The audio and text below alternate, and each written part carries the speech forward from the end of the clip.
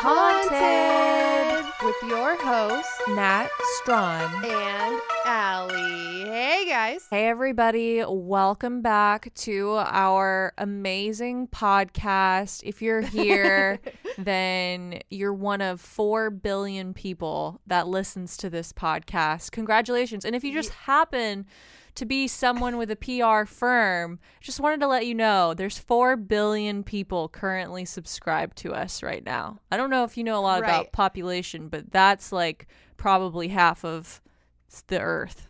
And I'm going to go ahead and say that we have 4 billion listeners minus 3.6 billion, and that is the number we are working with. Alyssa's very confused. Don't worry about her. Just do whatever you think is right in your heart. Right. Yeah. You know what? Maybe we can just pretend to be more, fake it till you make it, right? Right. Yeah. Number 174 in the US. What other accolades do you need? None. Yeah, none. Not at all. I mean, at this rate, we're going to be 69 in the US by next year. Yeah, correct. Nut. The nut button is making a resurgence. And you may remember last week we had a contest. We said if you remember when we started doing our weird cadence on the intro, you would get your very own original piece of defective merch. Well, guess what? We have a winner. It is Piki.jpg. That's PIKI.jpg. Is that Piki.jpg? Like a Pikachu picture? Yeah. Yep. Amazing. I wanted to say, if you're one of those people who commented on a post that was earlier or somewhere else before the photo dump went up, and you wrote in your comment like, hey, the photo dump wasn't up yet, so I commented on this, and so I'm technically first. So sorry, but the official rules when we were listening back, we said when the photo dump is put up, then comment on that. So better luck next time. There's going to be a next time because we have lots of defective merch. Yes, definitely. So if you guys can think of something else, some other giveaway we can do, just let us know. If not, I'm sure next episode we'll already have a giveaway. Right. But speaking of our audience, Natalia, do you have any donors you'd like to shout out today? I sure do. I have, for the month of December, Christian M, Brielle S, and Maya L. Thank you guys. And I'm a little bit behind on mine. I finally just tabulated all of my donations for end of November through December. So I'm going to shout you guys all out here. Maya L, Samantha P, Lauren L, Madison F, Ephraim P, Justin M, Jonna H, Audra T, Rebecca H, Charlotte D, Johnny P, Emmy, Katie, Casilda from Australia, Rebecca H, and Alec and Joey. Thank you guys so much. And if you want to donate to us, you can Venmo at DogMomUSA or at Nat Strawn, or you can go to our Ko-fi account by going to letsgethaunted.com, clicking on the menu bar, and then there's a giant button that says donate, which will take you to our Ko-fi account. Or Natalia, where can they donate to you? You can go to my PayPal, which is paypal.me/NatStrawn, or Cash App username the $, and then Natalia Strawn, so it's at $ Natalia Strawn, or my Venmo at Nat Strawn. Awesome. Thank you guys so much. Our podcast runs 100% on your donations and merch sales.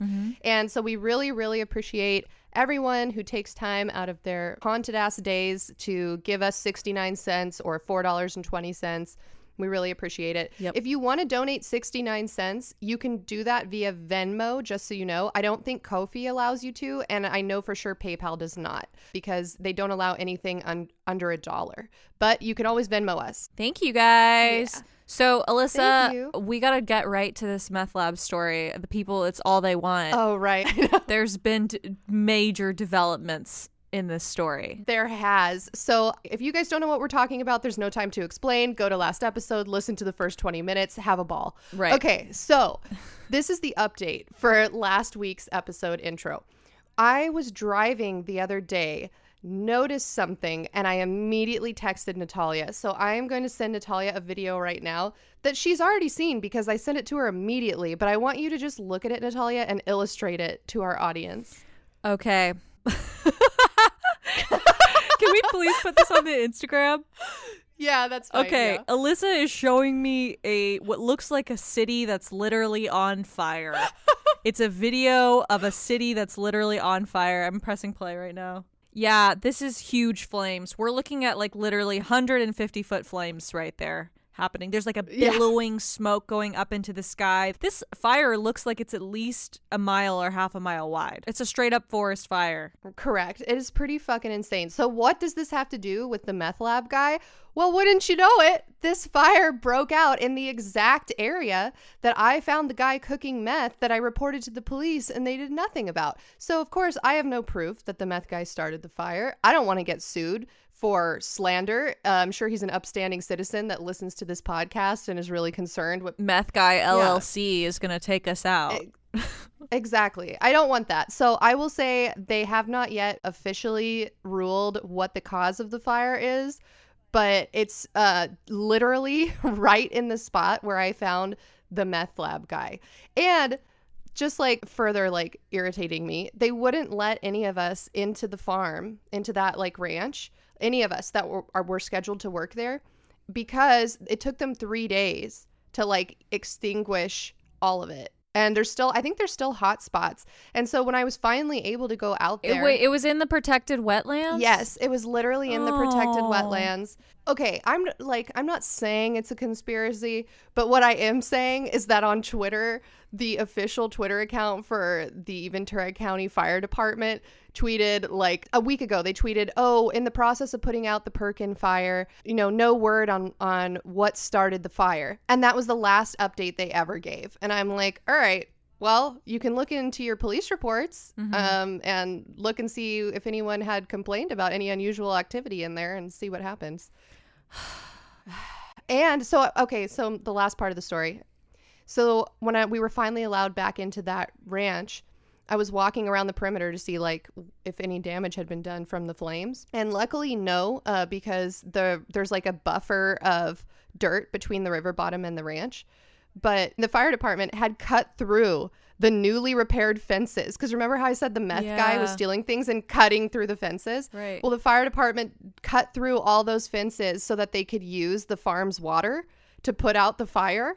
Which, by the way, like they don't reimburse you for that. So like they cut through stuff and they cause property damage and they don't like pay you back for that. And they also like don't pay you back for the water they used. And one of them drove into the middle of the field somehow by accident and then got stuck. So you can see like all these tire tracks just destroyed crops and then like all these like footprints of people trying to pull the guy out of the ranch. Oh my God. So, I mean, I guess, I get it. Your number one priority, put out the fire. I'm on board with that. I am just annoyed because like I reported this problem like literally a week before it happened. Right. This could have all been avoided if they would have just done an airstrike on this meth lab. Well, no, I guess that would have started a fire too, probably. Yeah, that would have started a fire. No, what they should have done is they should have just gone out there and been like, hey, are you cooking meth? That's illegal. And if they didn't feel like arresting him, that's fine. But like get him out of the protected wetland. You know what I mean? Like, I don't know. I'm mad at this guy. Like, I know you're very good at trying, like, you doing your HR thing where you're like unemotional towards like presenting a problem that's like clearly designed to piss people off at a meth man. But I'm like very angry at this meth man because he was stealing your stuff.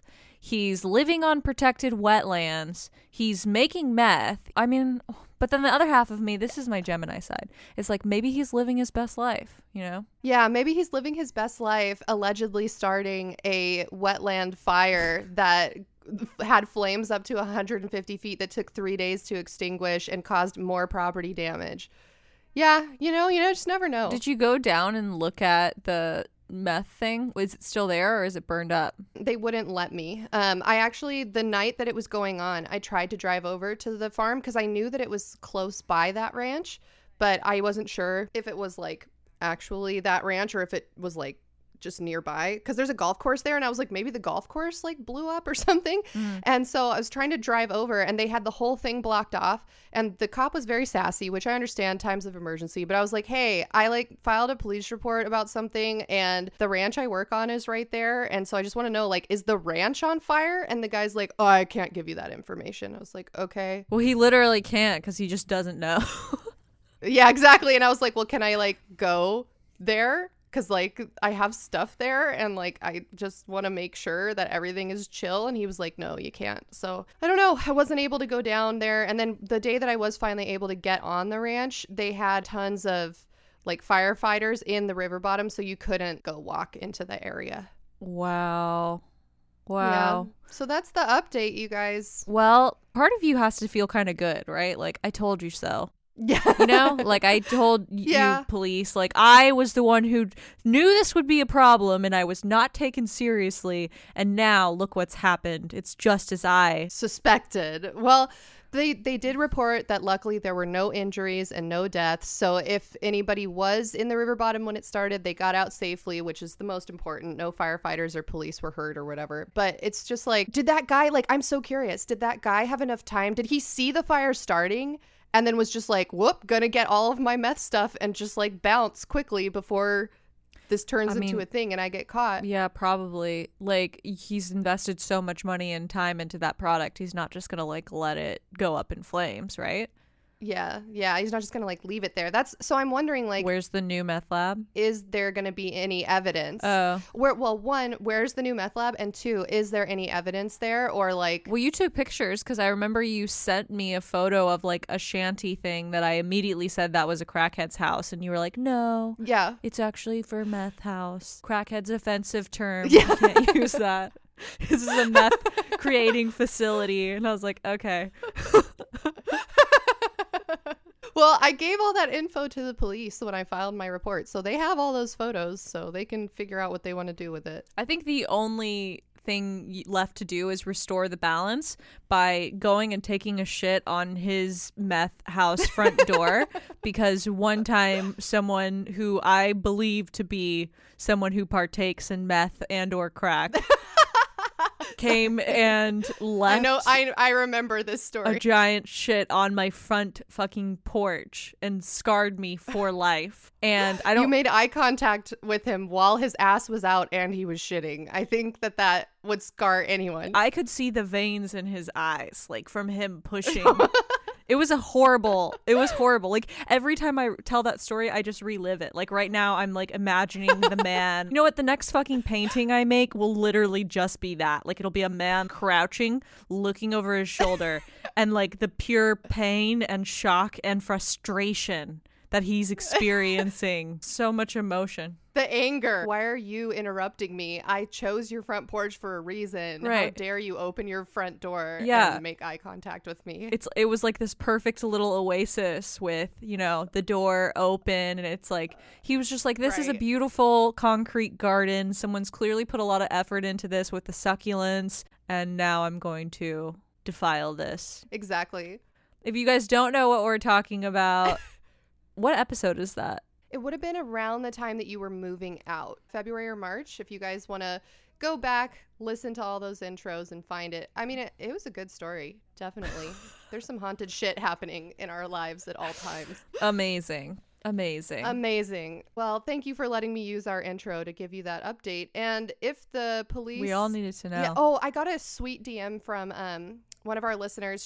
She lives in Ventura County, and she was like, hey, I just wanted to like make sure you're okay because I was listening to the intro of your last episode and you talked about like a river bottom with a guy cooking meth, and then I just saw that like this crazy fire broke out in the river bottom, and so I just wanted to make sure that you're okay. I was like, that's so really nice. Like people are paying attention. Yeah, I'm fine, and I'm no longer going to be working on that ranch because of this fire. So now I like don't care if people know where it was. What an interesting job Alyssa works. You know, one day she sent me a picture of like, what do you even call it? It was like literally a farm. Like, you know, when you drive by like that like piece of, I'm going to talk about this from the perspective of someone who doesn't work on a farm. Okay. You know, when you're on the highway and you drive by like a piece of flat dirt that has like a bunch of lines in it, and you know that that's a farm. What do you call that? I don't know. Everyone knows what I'm talking about. It's called furrows. They were bedding up. So it was a tractor that was bedding up furrows. Okay, so Alyssa sends me a picture of that, and I was like, cool. Do you get to drive the tractor? And she was like, yeah, I'm welding this week. Also, I drive the tractor every fucking day. Well, she didn't say it like that. No, I didn't say that. But that's how I pictured her saying it. and then I was like, oh, that's really cool, because I just thought, like, I just pictured Alyssa, like, sitting in an office, like, angry at a desk, just, like, having to go through a bunch of paperwork and like hire and fire people. But the fact that you're getting to weld and drive tractors and discover and talk to meth lab people, I mean, your job is super exciting. I would have never guessed. If you do HR and manual labor, you're in charge of safety. And so if you're in charge of safety, you kind of have to know what everyone's jobs are and how to perform them. Otherwise, how can you effectively keep people safe? So it's kind of like nobody's going to have respect for you and listen to your safety trainings if you don't know how to do their job. Oh, wow. Yeah. Wow. So you got to make sure that you know how to do their job. You go out there, you job shadow, you do work with them. Do you wear a hard hat? It depends on what kind of work we're doing. We used to have to work on this ranch that was by a golf course, and a different golf course than the one from the meth story. And that golf course, the people were so fucking drunk all the time. They refused to put up a net barrier. And so they would just hit golf balls into the field all the time. And then one time somebody got hit with a golf ball. So anytime we were ever like working on that like piece of land, we'd have to wear hard hats. Wow. Just in case golf balls came flying. Comment below on anything that you have in front of you if you're shocked right now that Alyssa has a job where she wears a hard hat, because I would have never known. I learn more and more about my co-host every time we speak to each other. It's really like a beautiful relationship where you know so much yet you know so little. I really think that's just a microcosm, an allegory. I don't know the word I'm looking for friendship and human interaction. You may think you know everything about someone, but deep down, they're just cultivating meth in a river bottom. So do you really know anyone? That was his legacy. He created a wildfire that was literally named after, not him, but he created a wildfire that had a name. Yeah. Yeah, that's right. That's a lot. Yeah. Meth man, I hope you've learned your lesson. I hope that you are now safely manufacturing meth in Portland where it is legal to do so. And I hope you're in a sterile environment and that you are staying far away from protected wetlands and far away from me, to be quite honest with you. What a beautiful story. So do you think this is the happy ending to a story other than the wetlands? Yeah, I mean, it's probably best case scenario that this happened now instead of having it happen, I don't know, during like a super dry part of the year. At least it's not as dry in December as it normally is. Right. But they still should have fucking listened to me. I'm telling you, everyone just needs to listen to me. That's the end of that's the end of this intro. Fucking listen to me. You guys heard it here first. You have to listen to Alyssa, otherwise bad things happen. That's right. That's true. All right. Well, Natalia, I'm excited to hear your story today. Well, I'm excited to tell it to you. Should we just get right into that? Yeah, I think so. All right. I need you to buckle the fuck up because this is going to, I think, unravel a part of you specifically, Alyssa, psychologically. Uh-oh. Just because this story combines so many of your fears that I know for a fact you have. Oh, God. Okay, let me buckle up. I'm wearing a robe right now because it's freezing in my house, so let me just buckle up this robe. Buckle up your robes, you guys. Here we go. I'm ready. Alyssa, the story I am about to tell you is true. It's a story which means many different things to many different people. It's a tale of highs and lows, redemption and also loss, physical triumph and psychological downfall. It examines the fragile balance of leadership and friendship and the role faith plays in man's will to survive. But most of all, it's a story about the greatest power mankind has, the power of choice. Free. Is this about free will? It's Thursday, October 12th, 1972. Do you have any idea where I'm going with the story? No, I don't. Okay. Great. Keep that in mind. Members of the amateur Old Christians Club rugby union team from Montevideo, Uruguay, are very excited. They're scheduled to play a match against the Old Boys Club, an English rugby team in Santiago, Chile. Club president Daniel Juan charters a plane to fly his team over the Andes mountain range to Santiago. There are 45 people with the Old Christians Club rugby team set to fly to Santiago. It's expensive to fly 45 people commercially, so club president Daniel Juan opted for the cheapest option. No. Wait, this is an airplane story. Natalia, how dare you? He charters an Air Force plane across the Andes Mountains. No. It is an airplane story. But it's also all those other things. What about the love and redemption and the tale of mankind, okay? I'm sweating. Now I'm thinking about being in an airplane and I'm freaking out. Okay, go ahead. The plane is Uruguayan Air Force twin turboprop Fairchild FH227D, which is carrying 40 passengers and 5 crew members. The pilot is Colonel Julio Cesar Ferradas. He's an experienced Air Force pilot who had a total of 5,117 flying hours. He was accompanied by co-pilot Lieutenant Colonel Dante Hector Lagurada. There are 10 extra seats, and the team members invited a few friends and family members to accompany them. When someone canceled at the last minute, Graciela Mariana bought the seat so she could attend her oldest daughter's wedding. The spirits are high. The team is elated. They are about to embark on a fun weekend trip to play their favorite sport, surrounded by friends and family. What they don't know is that the plane they are on flying has a nickname. It's called the Lead Sled due to its heavy weight and low engine power. Additionally, why would you ever... Go ahead, sorry. I'm just freaking out.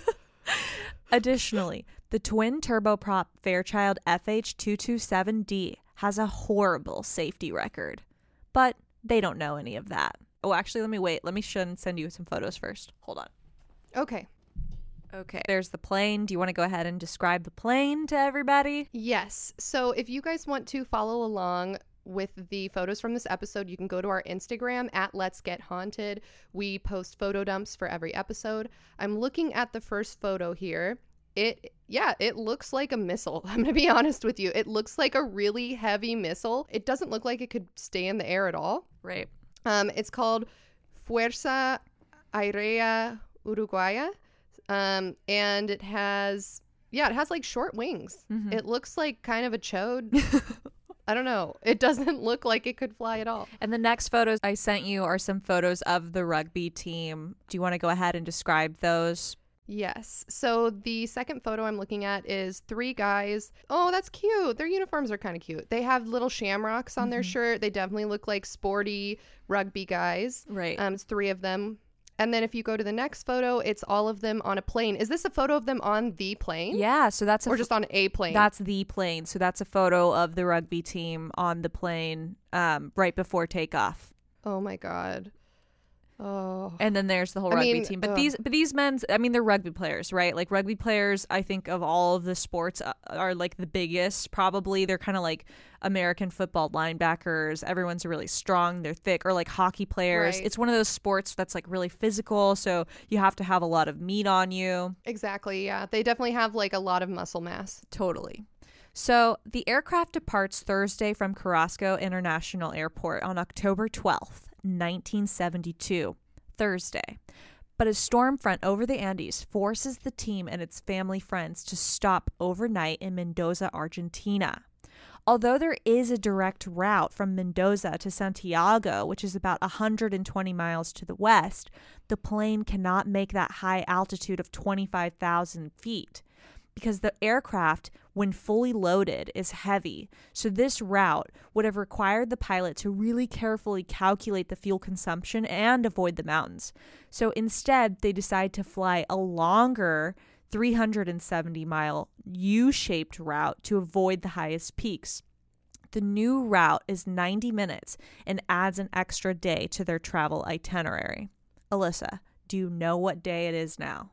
October 13th. Is it Friday the 13th? It is Friday, October 13th, 1972. Oh my when God. Andes Flight 572 takes to the skies one last time. The weather is still bad. Conditions over the Andes had not improved, but changes were expected by the early afternoon. So the pilot waited to take off from Mendoza until 2:18 p.m. on Friday, October the 13th. The plane is full of joy. Laughter permeates through the aircraft. The team is in a good mood, even tossing the rugby ball around the cabin. One of the players, Nando Parada, gives his window seat up to a teammate so his friend can enjoy the view of the mountains. Nando has no idea that this friendly gesture has just saved his life. This is a normal work day for pilot Ferradas. He has flown across the Andes 29 times previously, making this his 30th trip. But on this flight, he was training co-pilot La Gurara, who was the pilot in command. As they flew through the Andes, cloud cover obscured the mountains ahead.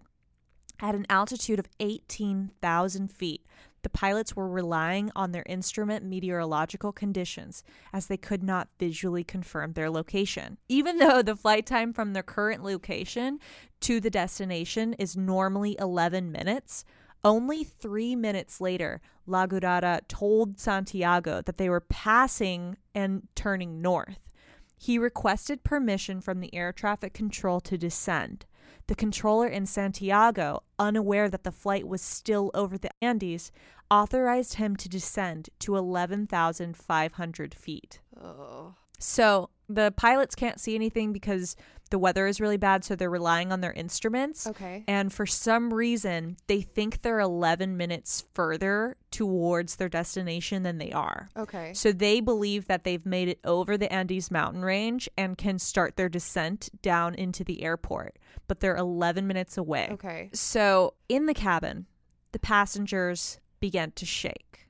Severe turbulence tosses the lead sled around like a rugby ball. Several of the players joke about the turbulence, and the spirits are still high. Nando feels the plane drop several hundred feet down. His buddy looks out the window and notices the plane has dropped beneath the cloud cover. Quote, "That was probably the moment when the pilots saw the black ridge rising dead ahead."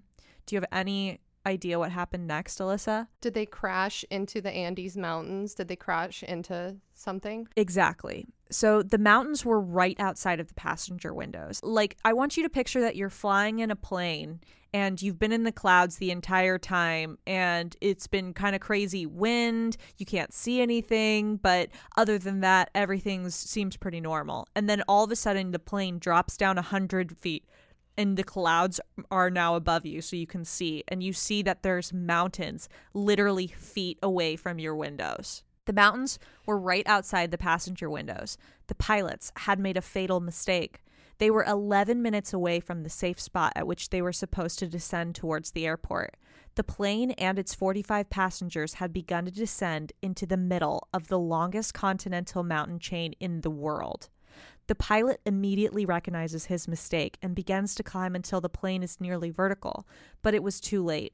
The plane had begun to stall. The aircraft ground collision alarm sounds. The lighthearted atmosphere of Flight 572 changes as it becomes clear to all aboard that there will be no descent into an airport. The aircraft hits a ridge of the mountains, tearing off the tail of the plane, and sends the entire remaining aircraft tumbling forward. When the tail cone was detached, it took with it the rear portion of the fuselage, including 2 rows of seats in the rear section of the passenger cabin, the galley, the baggage hold, vertical stabilizer, and horizontal stabilizers, leaving a gaping hole in the rear of the fuselage. 3 passengers, the navigator and the steward, were lost in the tail section. Oh my God. One of the passengers, Carlos Valletta, survived his fall out of the back of the plane, but stumbled down the snow-covered glacier, fell deep into snow, and was asphyxiated. The plane is still at nearly 14,000 feet above sea level, as it sandwiches between 2 more mountain peaks, which tear off both wings. One of the propellers slices through the fuselage as the wing it was attached to was severed. 2 more passengers fall out of the open rear of the fuselage. Everyone in the back of the plane is dead. The remaining passengers and pilots are alive, but they're strapped to an aircraft with no wings and no propellers, hurtling at several hundred miles per hour directly towards the side of a mountain. The remaining fuselage crashes into a snowbank, ripping the seats from the floor and sending remaining passengers forward like dominoes. The impact of the plane into the snow crushes the cockpit and kills the experienced pilot Ferradas instantly. La Gurada is crushed in the cockpit, but still alive as the fuselage slides down a steep slope at 220 miles per hour, like a high-speed toboggan, for about 2,379 feet before colliding with a snowbank. The plane has finally stopped moving on a glacier so remote it does not even have a name.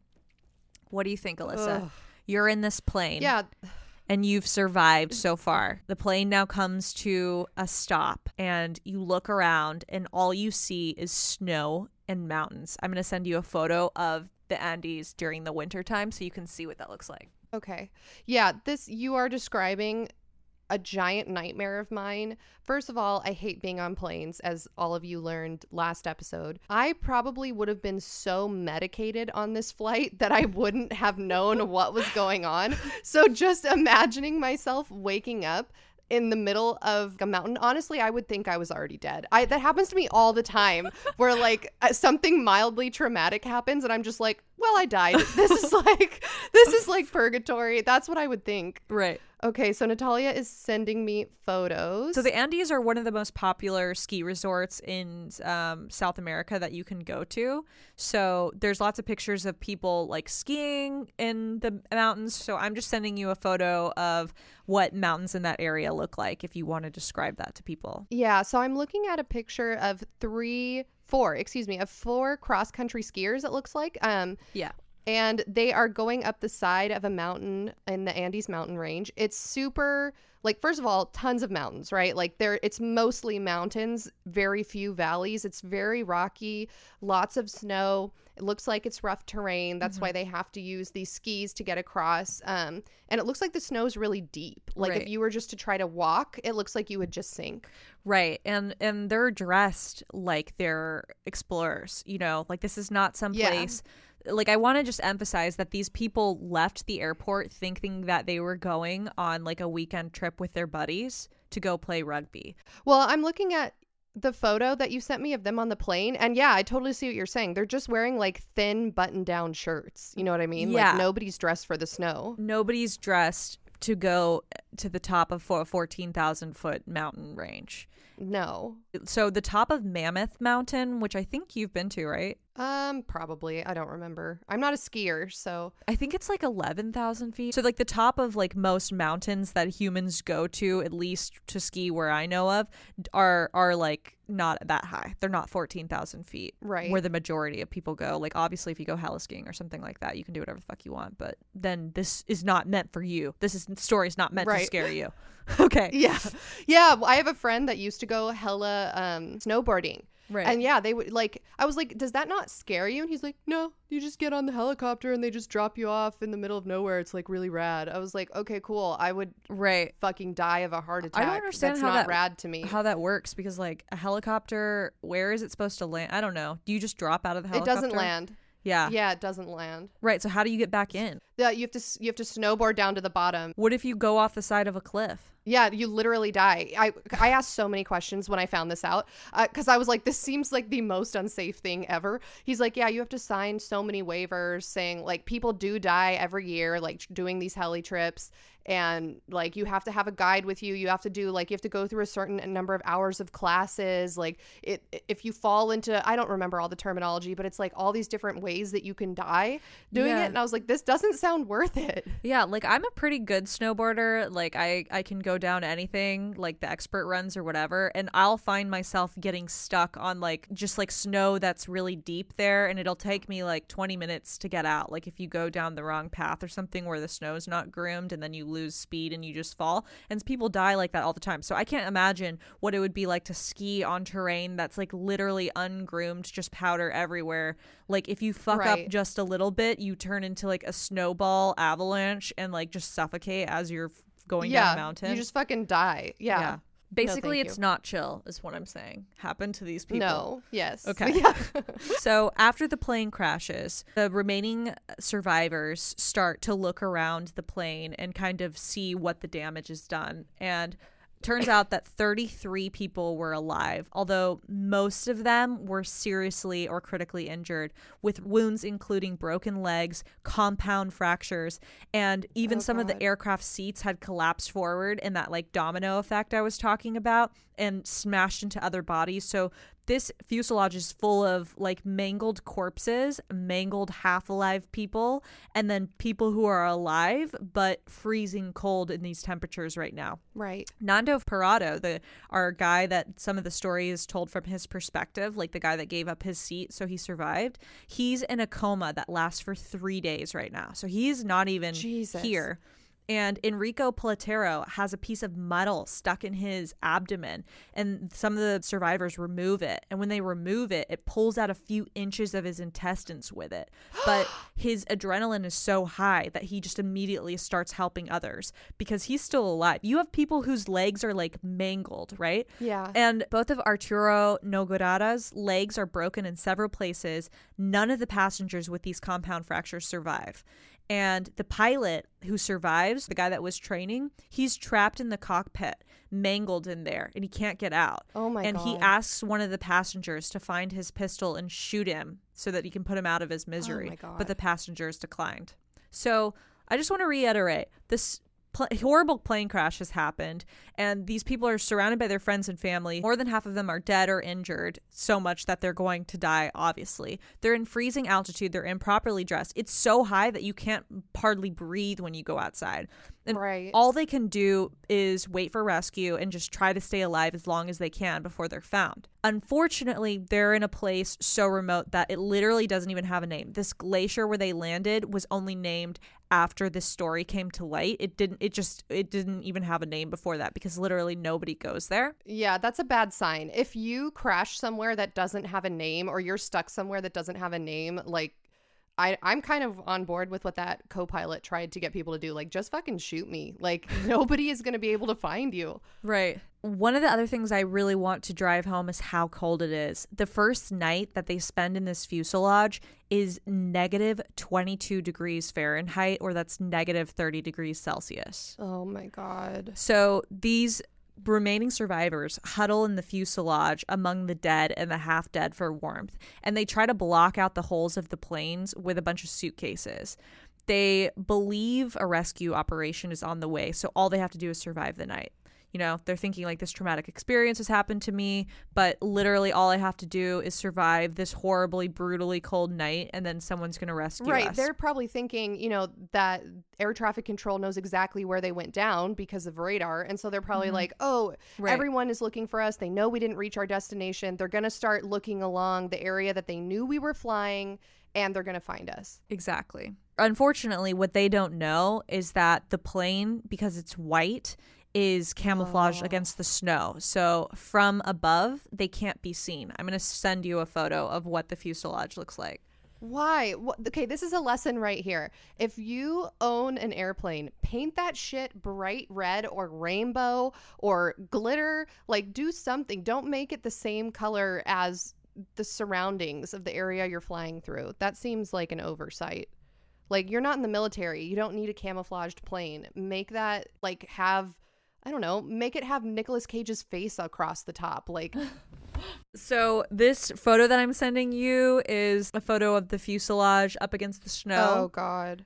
And so there's no way. Yeah, you can see how it just looks like a piece of the mountain. Right? It does. Yeah, it's totally camouflaged. It's a black and white photo, granted, but yeah, you can tell that it's like a white and gray airplane, and it's landed in an area where there's gray rocks and then white snow. So how would you ever be able to find it? Right. So this first night, 5 people die, including the co-pilot who asked them to kill him. And Nando is in a coma, and he doesn't realize that his mother and sister are dead and dying. And the sad thing is that they had only come on the trip because Nando was told that he could use the empty seats to take them both for free.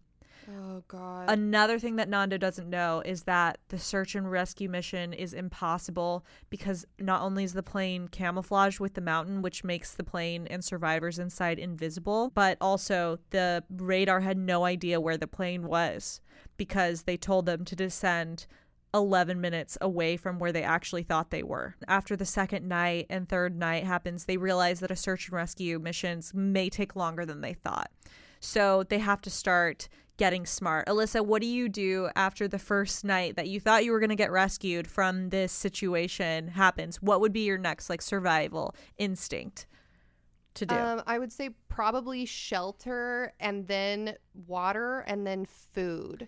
Exactly. That's exactly right. So for water, they use sheet metal from underneath the seats and they place snow on top of it. The solar corrector melts the snow and they drip it into empty bottles. And they prevent snow blindness with sunglasses that they improvise using sun visors in the pilot's cabin, wire, and a bra strap. They also remove the seat covers, which are partially made of wool, and they use them to keep warm like blankets. They use the seat cushions as snow shoes, and Marcelo Perez, captain of the rugby team, assumes leadership. So through all this chaos, he stands up and he's like, I'm the team captain. I'm going to continue to take leadership here. And he's like the moral support for everybody throughout this whole process. So Nando wakes up from his 3-day coma and he learns that his 19-year-old sister was severely injured and he attempts to keep her alive, but she dies in his arms on the 8th day. Oh, God.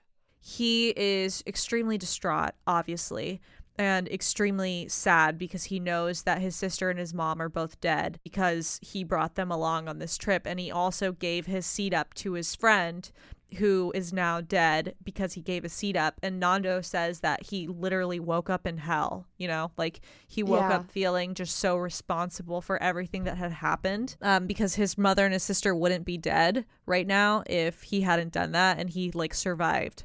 And he feels remorse over surviving when the people he loves had died. So the survivors find this small transistor radio, which is the first good news that they have. It's jammed between the seats on the aircraft, and they improvise this really long antenna, and they basically just bootleg it and get it to work, which is the only good thing that's ever happened. Yeah, right? I would have never expected that to happen or work. And so then they turn on the radio, but bad news comes through the radio. What do you think happens, Alyssa? Do they hear that nobody's looking for them, or do they hear that the search party's been called off or something? They hear the news that the search was canceled on their 11th day on the mountain. Oh my God. In the book Alive, the story of the Andes survivors, it describes the moments after this discovery. The others who had clustered around Roy upon hearing the news began to sob and pray, all except Nando, who looked calmly up at the mountains which rose to the west. Gustavo came out of the aircraft and, seeing their faces, already knew what they had heard. Nikolic climbed through the hole in a wall of the suitcases and rugby shirts, crouched at the mouth of the dim tunnel, and looked at the mournful faces which were turned towards him. "Hey, boys," he shouted, "there's some good news. We just heard on the radio. They've called off the search." Inside the crowded aircraft, there was silence. As the hopelessness of their predicament enveloped them, they wept. "Why the hell is that good news?" Paez shouted angrily at Nikolic. "Because it means," Nikolic said, "that we're going to get out of here on our own." The courage of this one boy prevented a flood of total despair. So, Alyssa, you're on this flight. You've survived this horrific plane crash. You've made it 11 days. You've watched your friends and family around you die. You have somehow survived. What do you do next? You're in the middle of nowhere and negative 22 degrees Fahrenheit, surrounded by snow and ice, no vegetation, no water. What do you start to do next?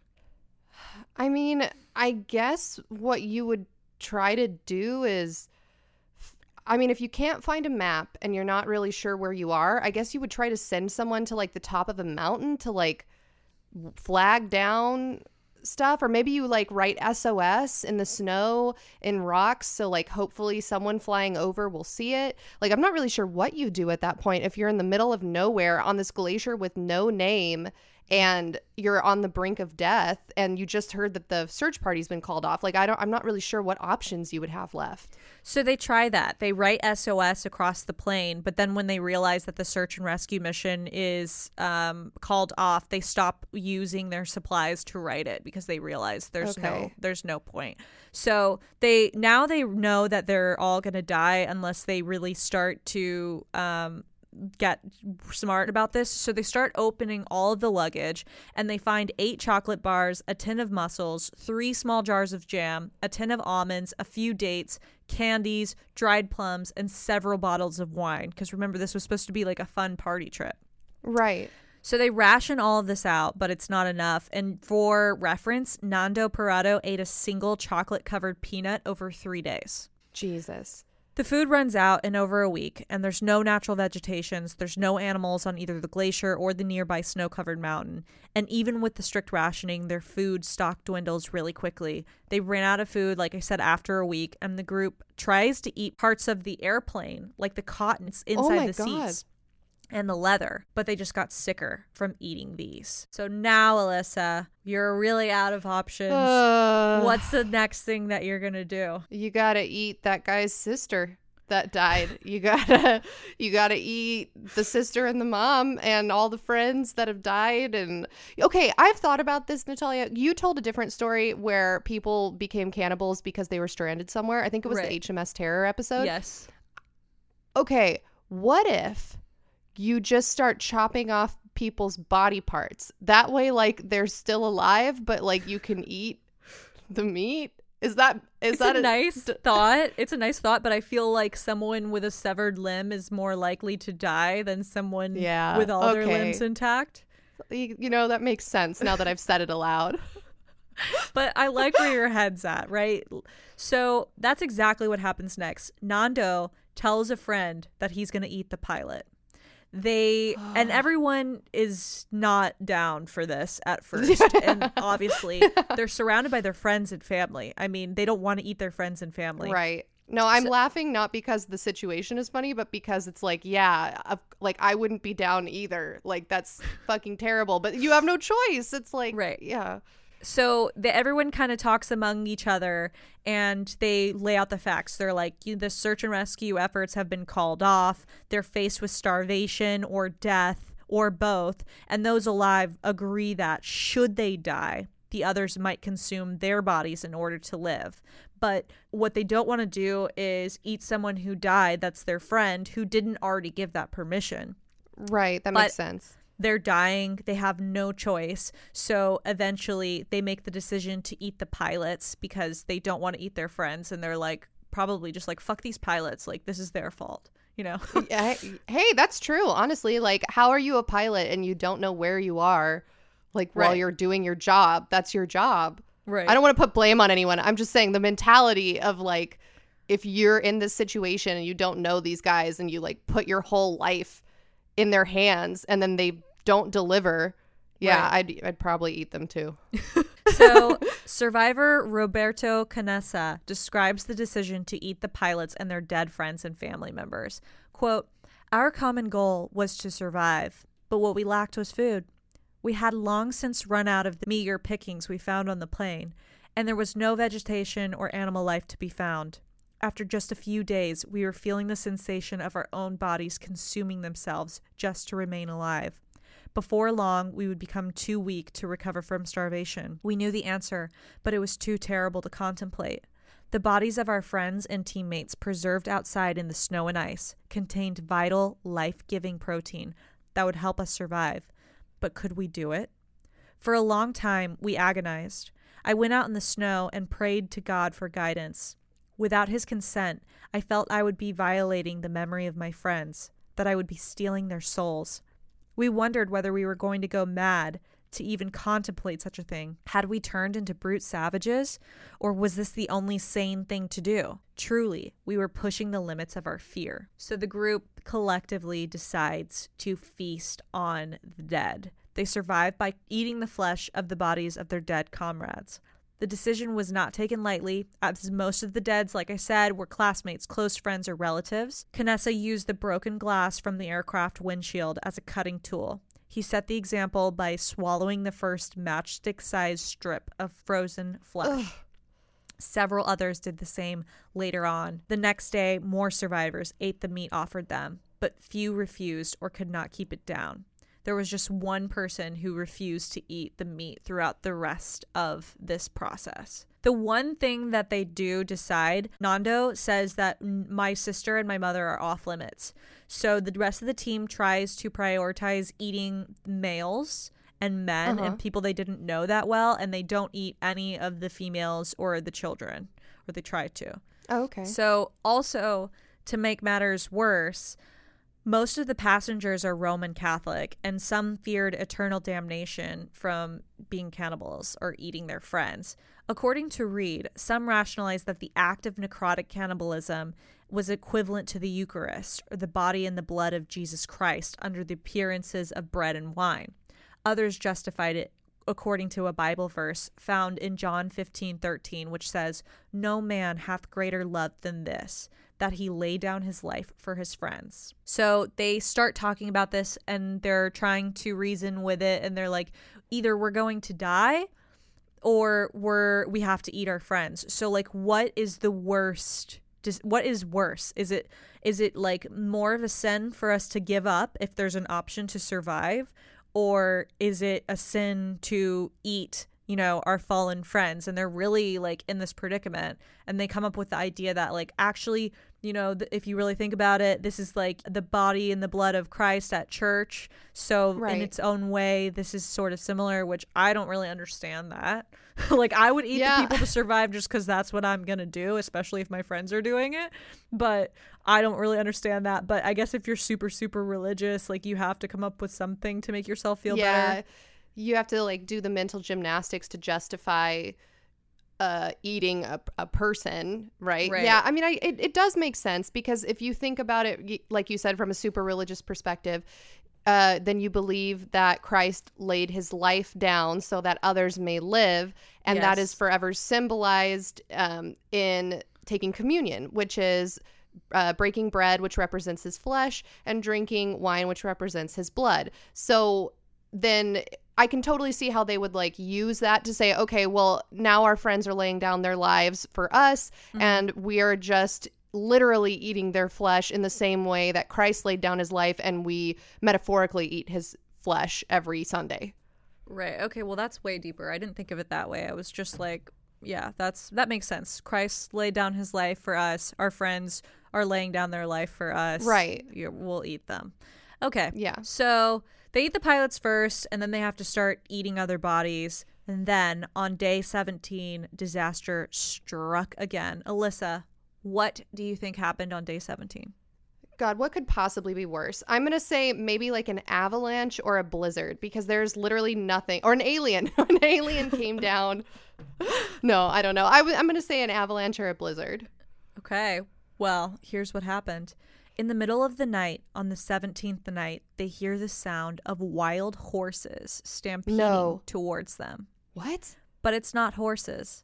It's the sound of a huge avalanche carrying thousands of pounds of snow down the mountain towards the plane. I knew it. The snow bursts through the hole in the plane and buries everyone alive inside. 8 more people die in the avalanche, including their team leader. The survivors used their arms to dig out of the avalanche for air. The avalanche completely buried the fuselage and filled the interior of the plane just within 3 feet 3 inches of the roof, or 1 meter. The survivors trapped inside soon realized that they were running out of air after days of being stuck in the plane. Nando Parrado found a metal pole from the luggage racks and was able to poke a hole in the fuselage roof, providing ventilation. With considerable difficulty, on the morning of the 31st of October, Halloween, they dug a tunnel from the cockpit to the surface, only to encounter a furious blizzard that left them no choice but to stay inside the fuselage, buried in snow with the corpses of their friends and family who had died nights before. Good Lord. For 3 days, the survivors were trapped in the extremely cramped space. There's only 3 feet above you. They had no other choice. So on the 3rd day, trapped inside the fuselage, they began to eat their newly dead friends that were around them. With Perez dead, the captain, cousins Eduardo and Fito Strauch and Daniel Fernandez assumed leadership. They took over harvesting flesh from their deceased friends and distributed it to the others. Alyssa, as I've said before, you're on this flight. You've now survived a horrible plane crash, being stuck on a mountain in freezing weather, cannibalizing your friends. Also, an avalanche that took out the remaining of your friends, except for a few of your teammates. Now, what is your next move? You're stuck in this fuselage full of snow. There's a blizzard outside. You got 3 feet to move around in. What do you do next? Well, yeah, you've got to, I mean, I guess something that is interesting to me is that it sounds like they don't have the ability to make a fire. So they're just eating literal, like, sushi human flesh, like raw flesh. That's so gnarly. That is so fucking gnarly. Yeah, you just have to start eating your friends, and I don't know. I mean, you got to wait out the blizzard, right? That's your only chance of survival. You can't go out there in the blizzard. They already tried that. So yeah, you just have to like stay inside and eat all your friends. And I don't know. That's just like just crazy. Wait for weather to let up. Yeah, you have to, right? Right. So now they're thinking exactly that. Like, we have to escape this hellhole because no one's going to ever find us here. And we only have so many bodies to eat. And what's the point? Like, we're just staying alive just to stay alive, you know? Right. Like, if there's no exit strategy. They try to start taking treks to see where they are, because the pilot said that they were only 3 minutes away from their descent, and they started the descent. So they're like, well, that was wrong because we crashed. But some of them are thinking they can't be that far away from where they need to be. So there was some cigarettes along with a bunch of that, like wine and stuff like that. And they have tons of cigarettes. So they start smoking cigarettes, and they're using their snowshoes that are made from the seats and the sunglasses that they handmade themselves. And they go out on these little treks, and they find the tail end of the plane where, great news, there's a little bit of food left in it. Oh, awesome. Numa, Antonio, and Canessa and Parado, it's a group of 4 men. They start going out on these treks out alone. And so everyone who's in the fuselage gives them the largest rations of food and the warmest clothes. They spare them from doing any manual labor around the crash site. That's essential for the group's survival, just so that those 4 people can have their strength. And they're the ones that are going to go out and trek and look around. And so they go up to the top of this mountain, and they find the tail end of the plane. And inside the tail end of the plane, they find luggage containing a box of chocolates, 3 meat patties, a bottle of rum, cigarettes, extra clothes, comic books, and a little bit of medicine. They also find the aircraft's 2-way radio. And the group decides to camp that night inside the tail section. And they stay up late reading comic books. So they're having a good time now, for when you compare it to before. Right. It's better than like eating frozen human sushi, and anything is better than that. Anything is better than that. Yeah. Yeah. So then the next morning, they continue on their path looking for wherever the plane is supposed to descend from.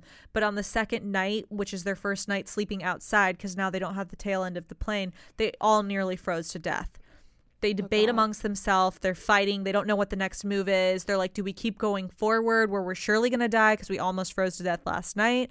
Or do we go back and tell people that we found the tail end? What do we do? They decide that it's wiser to return to the tail, remove the aircraft's batteries, and bring them back to the fuselage so that they can power up the radio and make an SOS call to Santiago for help. Oh, amazing. But guess what? Oh, no. Guess. It doesn't work? The radio's inoperative. So, Alyssa, you've survived this plane crash. You've survived eating your friends. You've survived an avalanche. You've now survived going out on this trek and finding the tail end of the plane and sleeping outside. And now you decide you have to go back to the fuselage. So what do you do next? Well, first of all, if you've already made the decision to make it this far, you can't give up. Like if you've already eaten your friends, if you've already like been just living in the worst conditions possible and you have managed to survive, you have to keep trying to survive. So I guess, yeah, you go back. Man, they really couldn't get the radio to start up. I feel like that's like the thing you have to do, because if the search party has been called off and you've already established that you're not as close to your destination as you originally thought you were, then you have to get that radio working. Like you have to figure out something or start a fire, smoke signals. The batteries were incompatible with the actual, like, so it was doomed from the beginning. The batteries were the wrong kind of batteries for it. God. Yeah, I feel like you have to find some way to get into contact with the outside world. So that night when they come back, 3 more died due to gangrene, and Numa Turcotte, who wouldn't eat any of the human flesh, died on day 60 from starvation. He weighed only 55 pounds when he died. So what a badass, though, for making it that long with no food. I know, like, how could you watch all these people around you? I guess he was just thinking, like, they're going to solve this problem for me. So they need a sleeping bag. One of the teammates creates a sleeping bag for them made from insulation in the rear of the fuselage, a copper wire, and waterproof fabric that covered the air conditioning of the plane. He makes a sleeping bag for the men. And then the men are like, okay, we're going to climb up over this ridge that's in front of us, and we're going to use this sleeping bag because it's going to take multiple days to do that, and we know that we'll die if we sleep outside. So I'm going to send you a picture of this mountain face that these men are going to climb up. Okay, let me look. So this is the mountain face that they had to climb up.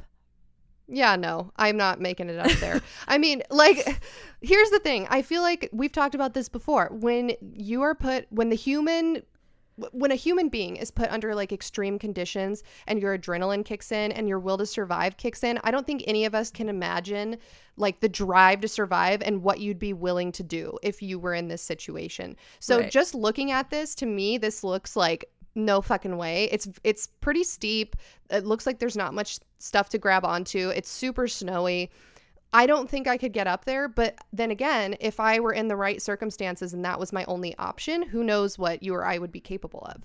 Right. And I think because they're with 4 of them and they're all rugby players and they're like all this like team attitude, maybe they're just hyping each other up, you know, and they're like, hey man, we're going to like get out of here together. We're going to do this. We've already survived. We have God on our side. You know, like what are the odds that we've survived this long? Like there's got to be some God-given reason that we have been spared. No, that's a good point. I mean, like you said, maybe they started at an advantage because they were already teammates, like you said. So they're used to working together in a team. They're not strangers. So hopefully they're not like bickering or like have distrust or like, oh, I don't agree with that guy's opinion. Like they already have to work together all the time on the rugby field. So maybe that puts them at an advantage. Totally. So on December 12th, 1972, those 4 guys lacking any mountaineering gear of any kind began to climb a glacier at 11,000 feet to 15,000 feet, which is a peak that's blocking their way west. And they think that when they get over the top of this peak, they're going to see this giant descent down into a valley, and there's going to be a city on the other side, and they're going to be golden. So it takes them 3 fucking days to get up this giant glacier. And meanwhile, everyone at the fuselage is just watching them because they can see them. They can see them? Yeah, the whole time. Oh, they can that's see them. Crazy. Because so they're doing this without any mountaineering equipment, so it takes them forever. The snow is super deep. You know, they're wearing cushions on their feet. Parado is wearing 3 pairs of jeans and 3 sweaters over a polo shirt.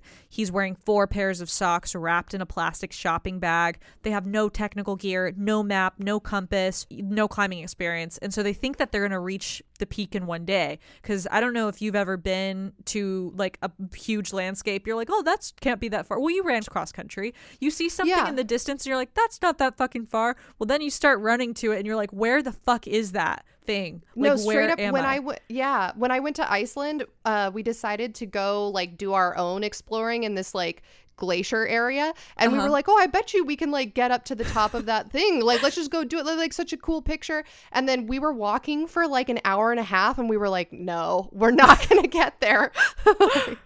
Yeah, so I mean that's what they thought. They see the top of this peak and they're like, oh, it's right there, bunch of snow. We just walk up to the top of it, bing bang boom, we're done. But that's not what happened. The snow was up to their hips and they're walking in hip deep snow.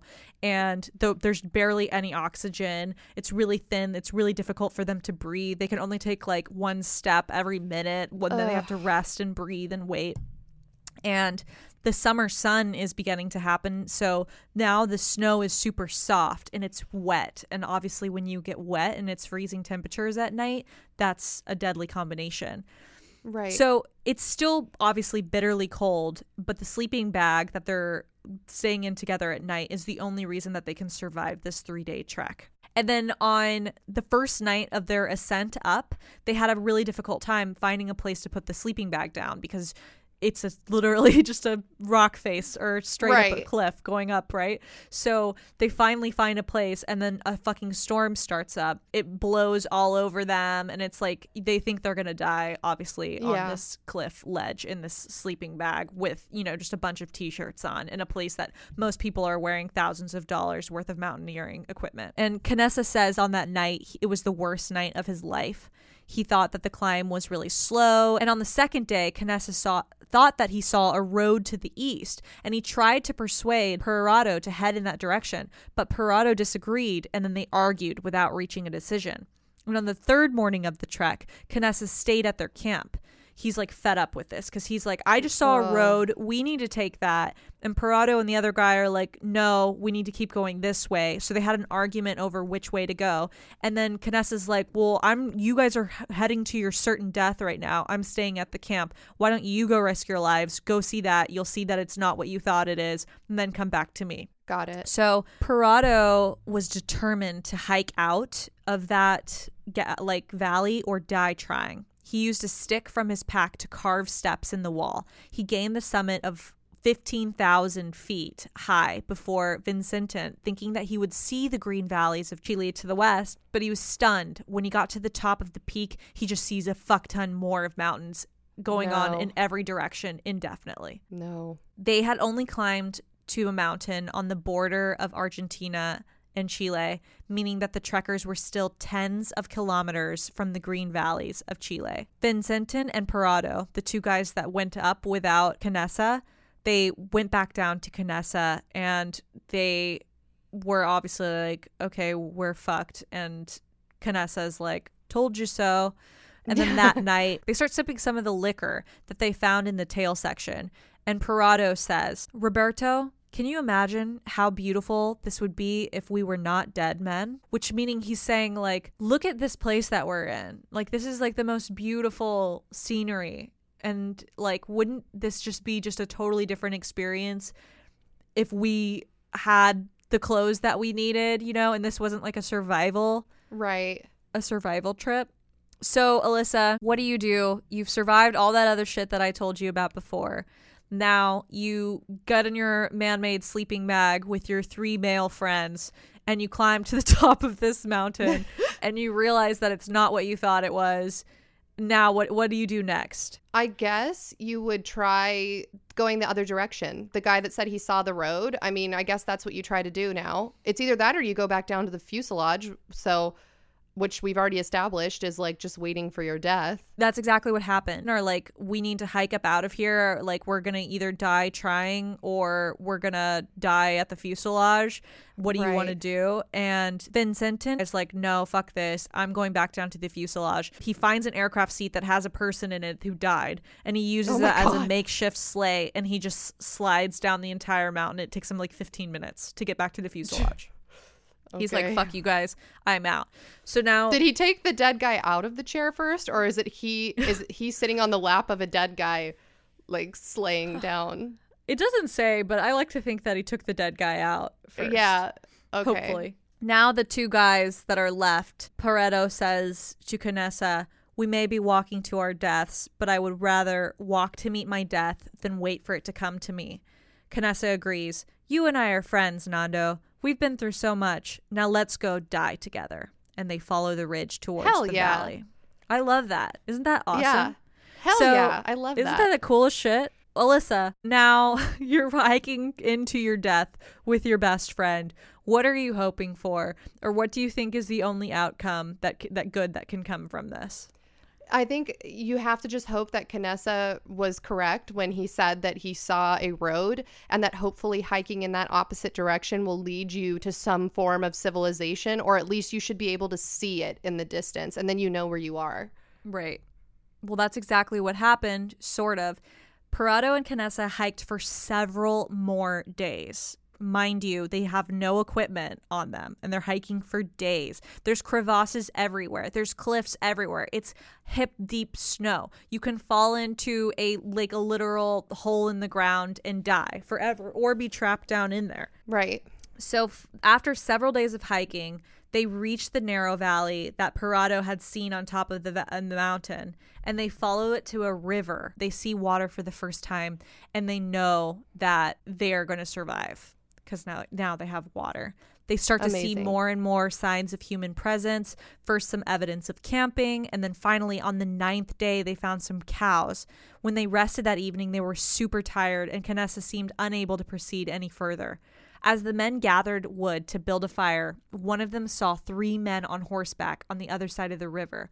Parado called to them, but the noise of the river flowing made it impossible to communicate. No. One of the men across the river saw Parado and Canessa and called back, "Tomorrow!" The next day, the same man returned. He scribbled a note, attached it and a pencil to a rock with some string, and then threw the message across the river. And I'm going to send you what this said so you can read it.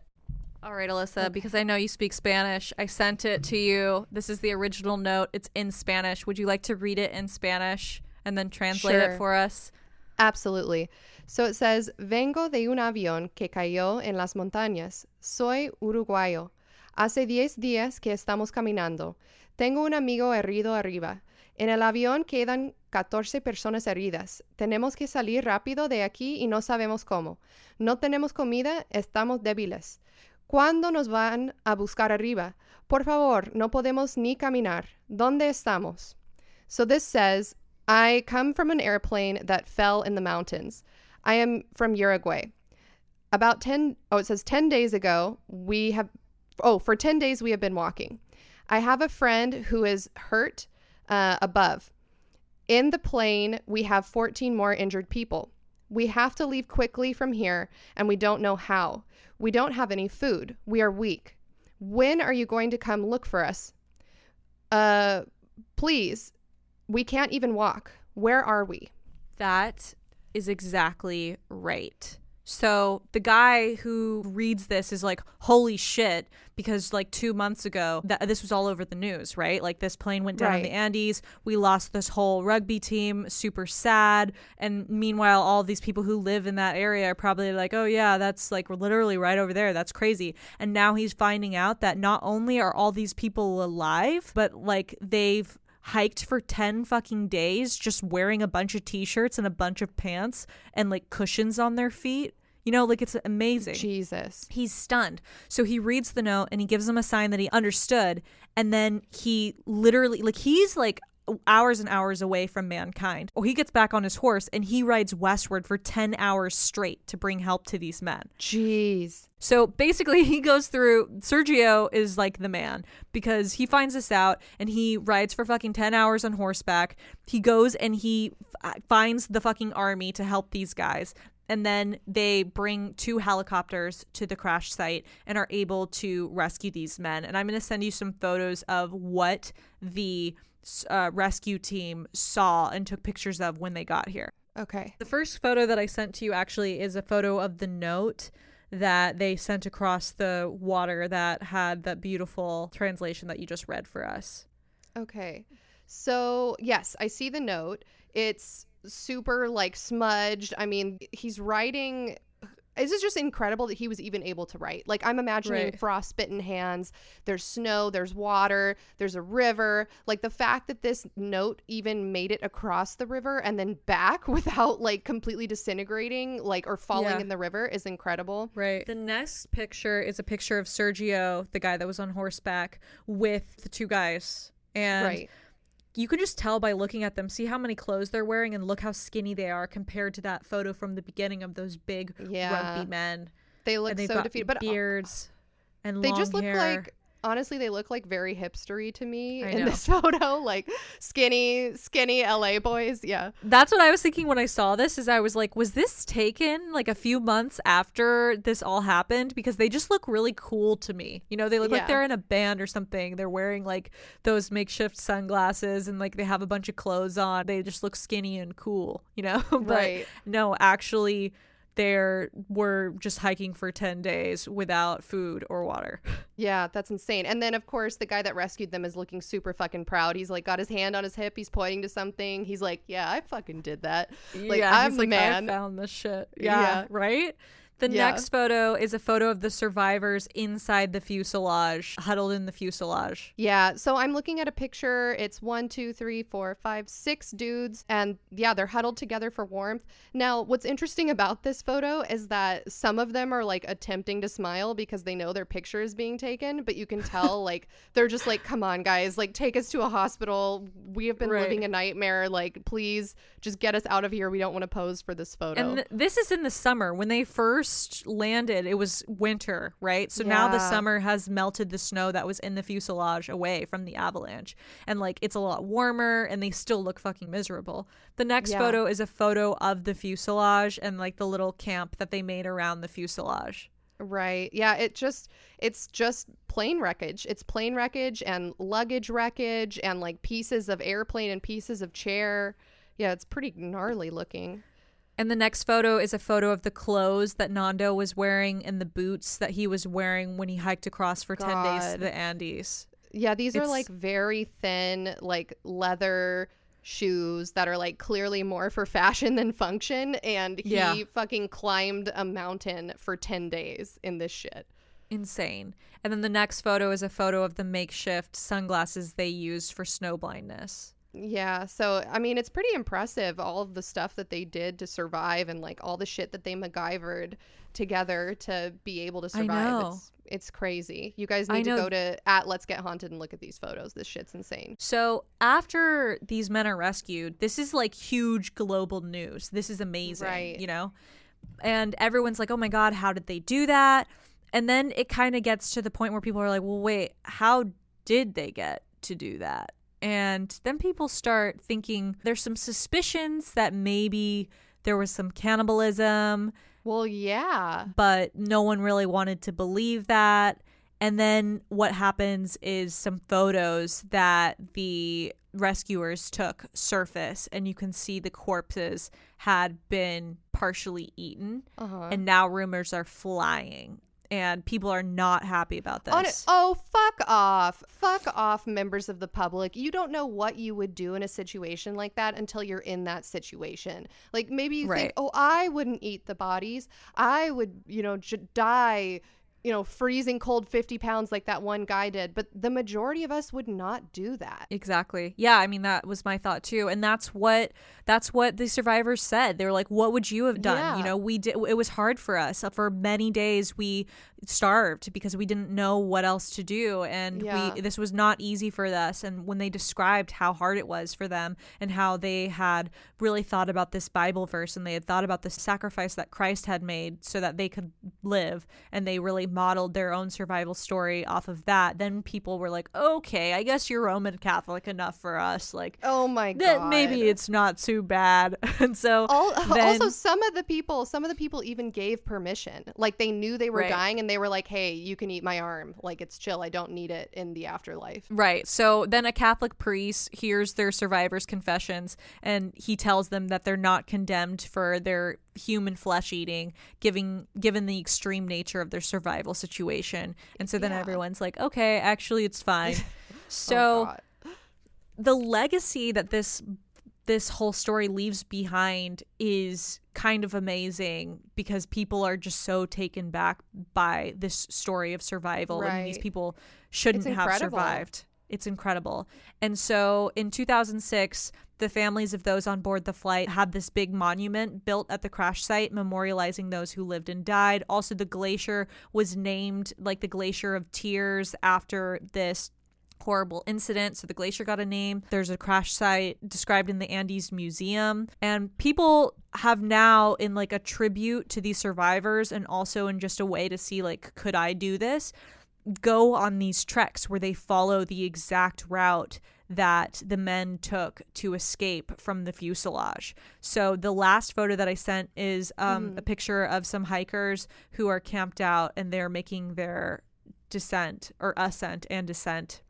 And people who followed this, like, this is fucking nuts. So basically I found this website called alpineexpeditions.net. You guys should all go check it out because it's insane. And this guy followed their entire path that they took. And he did it all with mountaineering equipment and with like the proper clothing and devices. And he said, overall, we felt that what Nando and Roberto accomplished in 72 was incredible. A miracle, not in my personal opinion, but one of the finest moments in human history when two young men, against all odds and showing incredible bravery, defied the cruel environment and challenges of the mountains and accomplished an unbelievable feat. And with that, saved their own lives as well as the lives of 14 mates stuck in the plane. The escape and the troubles and challenges faced and overcome by the 16 Andes survivors always has and always will continue to inspire me and will always speak volumes of the incredible thing called the human spirit. Incredible. So, Alyssa, what do you do now? You survived this crash. You were picked up 2 months later after surviving. There was a media scandal when people found out that you ate your friends, but then actually it turned out to be fine. Now, what's your next move? Get some really intensive therapy. Like, the amount of trauma these guys must have, like, Jesus Christ, like, going through that whole experience. First of all, I would never fly in a plane ever again. I'd be like, God gave me a second chance. I am staying on the ground. I will be taking trains everywhere. And yeah, I would get some therapy. But since this is the 70s, I don't think therapy was very accepted back then. So I guess you just like move on with your life the best you can. Like, start a family, maybe like give talks, maybe become an inspirational, like a motivational speaker. I don't know. So there's like basically two options that the survivors took. Some of them never spoke about it again. Obviously super traumatic. They don't want to relive that. Some of them wrote books and biographies about it. And that's where we get a lot of our information from through the eyes of these survivors who wrote books about it. And there was even a movie called Alive from 1993 that I've actually seen. That's pretty good. Oh, that's literally about this. Yeah. So if you guys want to see a pretty good movie that's about some crazy shit, the 1993 movie called Alive with an exclamation point at the end of it is about this. And I thought it was fascinating. Super. So Alyssa, I would say, like, let's think about the theories. But to me, there's only one theory. This is fucking Friday the 13th. Yes. Like, this is that. That's just what it is to me. I don't know what else it would be. Yeah. I mean, it's a series of unfortunate events that happened on haunted ass days. A lot of haunted shit happened, but overall, like, they persevered. They turned it into a positive fucking haunting. You know what I mean? Like, they took the shitty hand they'd been dealt and they were like, all right, we can either sit here and cry about it or we can go fucking do something about it and we can get ourselves out of this shitty haunted situation. And that's exactly what they did. And fuck yeah, like, good for them. They did it against all odds. Like, that's incredible. Yeah, honestly, this story is there's so much more to it. I mean, our podcast isn't long enough for me to go into all the details. I just chose what I thought was like the most inspiring. So you guys should definitely check this out when you get a chance. Because, like, one of the other crazy things is when they were discovered, the bodies of the deceased, a lot of the families wanted to give them a proper burial, but it wasn't possible because the altitude was so high and it would just be too hard to get the bodies down at the time. And so they took all these bodies and put them in like this mass grave, which they then set on fire, and they lit the fuselage on fire and they like said a prayer over it. But one of the men wanted to get his son's body, and so he made a deal with this priest to mark his son's bodies and put it in a bag and set it aside for him. And then he came back later, did an expedition, found the body and brought it back. But then he was arrested for grave robbing. Are you shitting me? But then a federal judge and the local bullshit. mayor intervened to obtain his release, and he got legal permission to bury his son. So that's the one time that something good happened. That makes me very angry. Like, you lost your son in this horrific manner. If you know what, that's fucking stupid. Government, get out of people's lives. That's what I have to say about that. Like, if you want to bury your son in a religious ceremony, that's your fucking right. So fuck whoever arrested that guy. Would you donate your body to your friends to eat after your death? Or would you be like, don't touch it? No, I think I probably would, because if you know you're gonna die, I mean, what like the last heroic act or the last selfless act you can do so that your life and your death had meaning is to hopefully, sacrifice yourself so that others can survive. Yeah, I agree. I thought about it. I was like, maybe I should donate my body to science. But then I'm like, well, what kind of science is it? You know? Yeah. Like, if I get to choose what kind of science it is, that's fine. But I would be super pissed if I donated my body to science and they just like injected it full of like as much silicone as possible. And we're like, how much like plastic surgery can a human body take? Or something like that. It's so funny you say that, because I'm actually reading a book about what happens to bodies that have been donated to science. Right, like you can be made into that stupid traveling display that's like our bodies that I've been to several times because I'm fucked up. Yeah, no, okay, so this book is called Stiff, The Curious Lives of Human Cadavers by Mary Roach. I'm not very far through it. I'm like maybe an eighth of the way through it. But she writes about like she decided to look into what happens to all these bodies after death. And the very first chapter is like she shows up to a plastic surgery convention and they have human cadaver heads that have been donated to science. And the instructor is teaching how to do facelifts. And so they're practicing on these like decapitated heads. It's literally like decapitated heads on a platter. And they just have a napkin over the head. And then when it's time to start practicing, they take the napkin off. But she's not saying like it's bad or good. She's just like, this is what happens. And like, it does help contribute to science. We learn new techniques. And plastic surgery isn't like just for vanity. It's like people have horrible disfiguring accidents. And like, it's... Well, obviously no one like, even if you just want to get, your face done or your boobs done or whatever, like you shouldn't die during that because like doctors don't know how to do it. But my personal thing is I would rather my body like cure AIDS or something. Yeah. Totally. Like, I'm already dead. Just like let me have like the most death clout I can have, okay? Yeah. That's what I'm saying. So like, yes, I think if I knew that I was dying, there was no way out, I would say, okay, when I die, you guys can like eat me, because that's death clout, right? Like you at least die knowing that you're doing something good for other people and that is the legacy you're leaving behind. If you say don't eat me, then you're forever the person that died and like someone else died because you wouldn't sacrifice yourself. Yeah. What a story. What a story. Incredible. Great story, Natalia. I really enjoyed it. It's definitely combined a lot of fears of mine, for sure. Yeah, I thought it was a good follow-up to the plane story you told last week. Haunted as shit. Absolutely. Yeah. Don't fuck with Friday the 13th. That's what I'm going to say. If there's one thing that we learned from this, don't fuck with Friday the 13th. Absolutely. All right, Alyssa, do you want to do our sign-off? Yes. BRB, gotta go make some sunglasses out of bra straps. Oh, wow. Okay. Bye, guys. Bye.